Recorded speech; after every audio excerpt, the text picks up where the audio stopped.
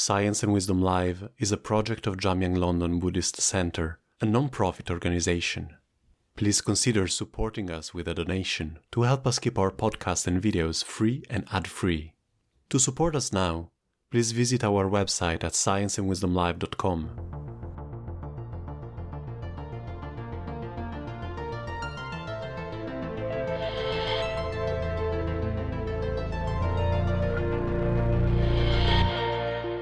Welcome to Science and Wisdom Live. Today, we share the second part of the dialogue on meditation, consciousness, and the pursuit of wisdom, which was released last month. Today's episode is a Q&A session with Professor Marjorie Woolacott, Professor John Vervaeke, and Swami Sarvapriyananda.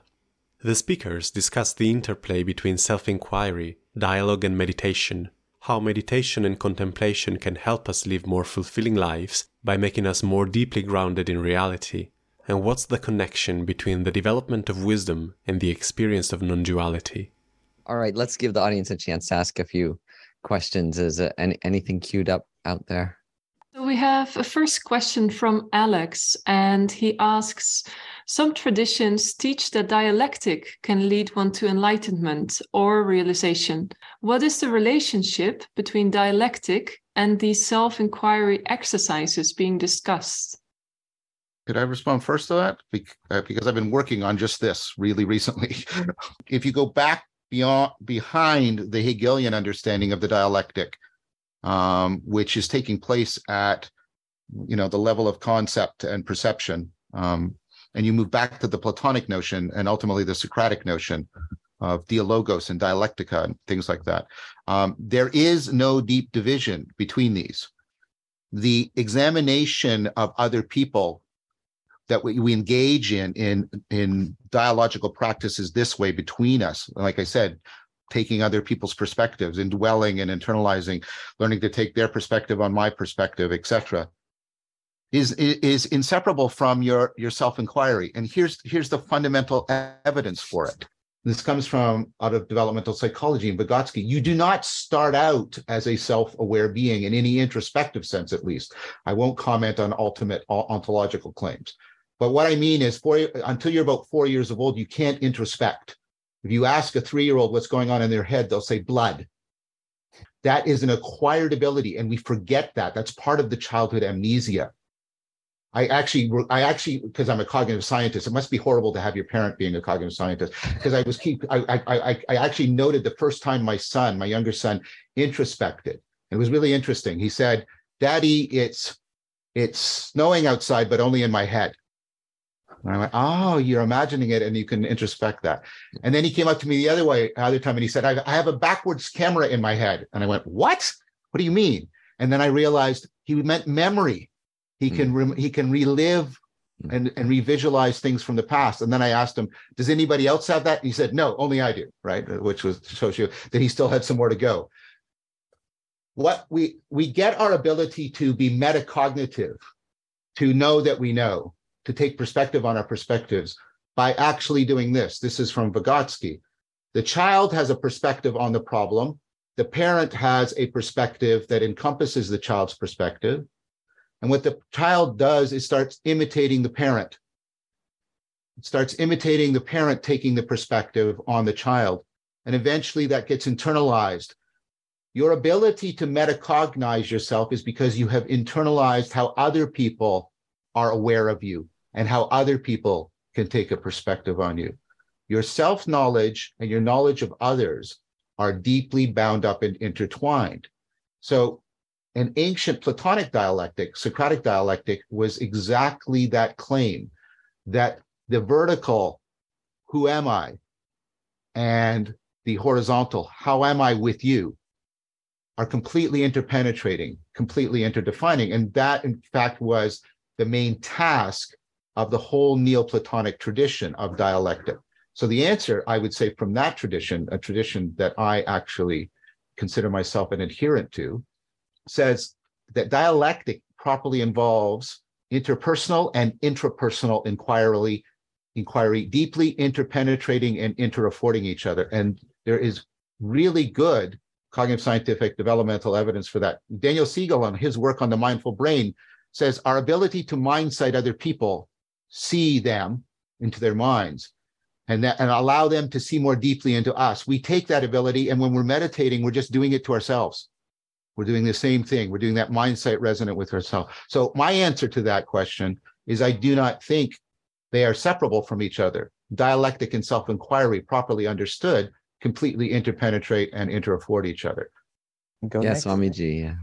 So I'll take it as self-inquiry, dialectics, and meditation. I think those are the two terms that were used, dialectic and meditation. And this has been an ancient debate, at least two systems.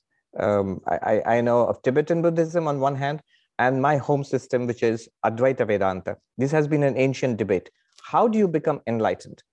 Is it through philosophical inquiry, self-inquiry, teaching and self-inquiry? That's one. Or by meditation. We learn the two terms are jnana and dhyana. Jnana means knowledge, inquiry, philosophical inquiry, and dhyana is meditation. Let's see what they have to say about each other. That shows us the difference. The jnani on the path of inquiry, they would say the real problem is ignorance, not knowing, not noticing, not realizing. And for ignorance, knowledge is the solution. The teaching is there, you think about it and begin to notice, realize, understand, get it, insight. Not sitting quietly in meditation. That's silly. You can't just go into a class to learn physics and sit quietly and think that you learn. You have to listen to the lecture, you have to read the books, you have to do the assignments, then you get knowledge. So knowledge is always generated by inquiry. Inquiry leads to knowledge, not sitting quietly in meditation. Now the other side, the dhyanis say, all of what you are doing in that path is just more thinking. What we need to know is that background radiance, that ever-present awareness. So you shut down thinking, shut down these contents of consciousness, and then in consciousness you realize it, like awareness of awareness, and you get there. So these are the 2 points of view, the yogis and the dhyanis and the jnanis. What has happened practically? Practically, seekers, of which there have been over thousands of years, they have come to a realization that you need both. You need the teaching, you need the hard work of inquiring into our own experience. And then once you gain some insight, if you claim, I get it, then you stay with it. That staying with it, there are meditative techniques which will help you to stay with it. In Vedanta, they are called nididhyasana, Vedantic meditation or non-dual meditation. And that leads to full-blown enlightenment. What is full-blown enlightenment? When you get the benefits of enlightenment. Professor Willicott, any reflection on that? Yes, I think a couple of things. One is that I like what Swamiji was saying, and I know that I've often read in various texts that there are 2 ways to become enlightened, and they talk about the long path and the short path. And I realize that I like those terms thinking about my own practices, because for me, the long path is all the physical practices that we do, include meditation, chanting, contemplation, etc. And for most of us, we need that long path to begin to quiet the mind and focus it within. And once the mind is quiet enough through that long path, then the short path might occur where we recognize suddenly who we really are. We have some sort of true meditative awakening. It's like, oh, that's what I am. But I realized I couldn't have done anything with a short path early on in my practices. I needed the quieting of the mind to actually begin to move me toward being able to actually be aware enough to see what was right in front of me. So I think that's critical. And I just want to add one other thing about what John was talking about, and I think we're actually experiencing it here, how important listening is to other people. And I think that you were mentioning Dan Siegel talking about how we listen to each other in a dialogue, and then we turn inside and we listen inside of ourselves. And I've had a very interesting experience listening to a very famous conductor who's now dead now, Claudio Abbado. And I don't know how many of you know him, but he is an incredible conductor of the Berlin Philharmonic and other wonderful orchestras. And one of the things that his musicians said about him is that when he conducted, he never gave them instructions on how to play the music. He stopped and he would say, listen. And it was really listen to each other, listen to yourself playing the music, and then listen inside to see how it should be played. And they said then when they did that, they truly began playing as one. And they were one integral unit. And I thought he was giving them mystical practices as a conductor of a symphony that allowed them to play music in this beautiful, playful way as a single integral unit. So I'm taking that to heart as I go on in all of my own practices and music. I think I'd like to segue with a question on the connection between non-duality and the development of wisdom. You've all touched on the fact that we tend to have a default sense of self, which is something very solid and very separated from the outside world. And getting more insight can help to slowly deconstruct this strong experience of a separated self, of an independent self. And that's at the core of many wisdom traditions. So I would like to ask, how does that deconstruction of a strong dualistic view help us to move towards greater wisdom and find greater meaning in our lives? Yes. I'm willing at least to start the discussion, and then maybe Swamiji can go on. But I mean, for me, it's really been watching myself in this whole process of that initial mystical experience and then trying to put it into practice. And I realized that when I first started, I was definitely in a world of my own duality. And I was always reacting to my husband or politics or things like that, and often being angry and upset. And I began to see after a while that when I could see them as part of myself in that non-dual way that you're talking about, I then could shift entirely from my me versus you to one where I could see that we're each shining points of light, of awareness that are all part of this greater unity. And I could feel compassion. And for me, the key, as of course, most of the Tibetan Buddhist traditions and other Buddhist traditions talk about, compassion is actually a key that seems to come from meditation, where we get a sense of interrelatedness. And then after we have the interrelatedness with others, we feel then that they are equally valuable to our own selves in terms of their needs, their wants, and their opinions. So I think for me, it was that issue that allowed me to begin to shift how I actually acted out in the world. Before I answer this, just a comment on observation on the last discussion about the long path and the direct realization. In our tradition, the wisdom, the received wisdom is that if you do the long path, if you do your work on the long path, meditation and all the practices properly, when that insight comes, that realization comes, it will be a full-blown realization. Yeah. Otherwise, one can still get very direct and genuine glimpses of the truth, but still there'll be a hard work remaining of assimilating and manifesting, living that truth will require more work then. So this is the idea about the two. About duality and non-duality, in Advaita Vedanta, notice that all our experiences require a kind of duality, at least a subject-object duality. Now, if we take this to be the reality, that is called ignorance.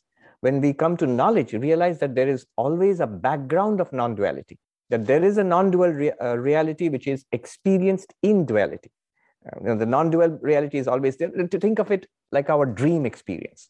So in our dreams, there are people and there are things, and you are yourself there in your own dream.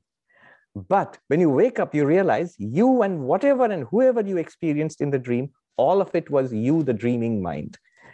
So in the same way, right here in our waking world also, it's not that we are completely cut off from each other. There's one underlying non-dual consciousness, or Brahman, Atman, whatever you call it. And that's appearing as the subject and the objective world. So in ignorance, duality is taken to be the reality and there's nothing more to it. But in knowledge or in realization, non-duality is the reality. And then you can happily inhabit a world of dualistic experiences with the background of non-dual wisdom. So the connections between non-duality and the cultivation of wisdom, I think, are very profound on many dimensions. I think non-duality helps to address some of the perennial problems faced by human beings, like absurdity and alienation. Thomas Nagel talks about this in The Absurd and The View from Nowhere. All of my life, things seem so relevant and important. Listen to the word important to me, right? But if I zoom out to bigger and bigger objective perspectives, that can seem insignificant and meaningless to me. And what we have in experiences of absurdity is when the sense of the impersonal third-person perspective undermines any sense of significance in our first-person perspective. And this is what people can fall into, a kind of sense of absurdity. People can experience a kind of profound alienation because they can really take seriously and suffer the divide between the subjective and the objective, between their individuation and their participation in their world. So if I can experience non-duality, Spinoza talks about this in Scientia Intuitiva. And when you read the ethics, you have to read the ethics until this happens. And it goes towards what Swami said. You have to do the really hard work of making your way through the ethics, all the arguments and all the theorems and all the proofs. But then you get this moment, which he talks about, Scientia Intuitiva, in which you see the whole of the argument in each premise, and you see each premise in the whole of the argument. And then you lift your head from the text, and you see all of reality in each thing, and each thing within all of reality, including yourself. And you get alleviation from absurdity and alienation. You get an enhancement of the sense of connectedness. Part of what wisdom is enhancing the sense of connectedness. And so you have to be able to alleviate absurdity and alienation. Part of wisdom is also overcoming self-deception. Self-deception requires breaking your frame and making a new frame. And when you can do those in a highly interpenetrating, coordinated manner, this is what when I teach people this practices, where they first do a deep meditation, a deep contemplation, then they alternate, and then and then with time it gets parallel, and then it gets simultaneous, and you get this realization, prajna, Scientia Intuitiva, and not only does it alleviate alienation and absurdity, enhance meaning, which is a significant part of someone who's wise. They can make lives meaningful. That capacity is the ultimate arena within which reframing and transframing your experience can occur. It gives you it is the state which affords the most powerful systemic and systematic insight, the most powerful overcoming of self-deception. And self-deception is what severs us from ourselves, self-deception and other people in the world.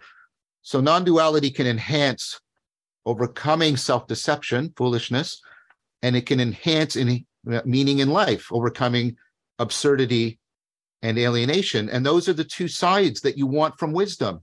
You want it to reduce self-deception comprehensively, and you want it to reduce alienation, absurdity, and the anxieties that go with it comprehensively.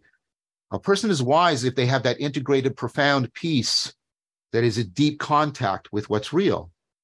That's how I think non-duality contributes to wisdom. Should we take a question from Andy? I see Andy has. The question is this: does consciousness have the capacity to know everything? Does consciousness have the capacity for knowing everything? Only consciousness has the capacity for knowing anything.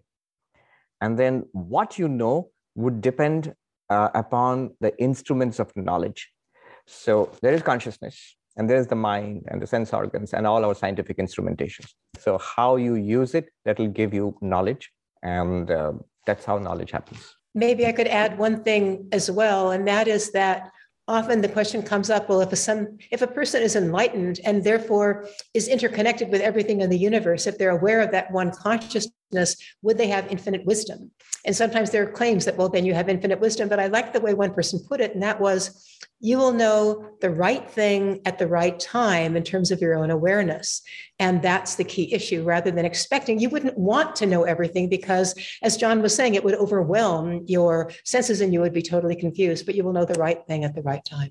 Yeah, I think the answer is no. Consciousness cannot achieve a state of omniscience, because I think consciousness is precisely the process of preventing us from trying to know everything. And I agree with what Marjorie just said. I think consciousness, it overlaps with wisdom, and therefore that's why altering consciousness or transforming consciousness is a way of cultivating wisdom, because it's about doing the right thing at the right time to the right degree for the right reasons.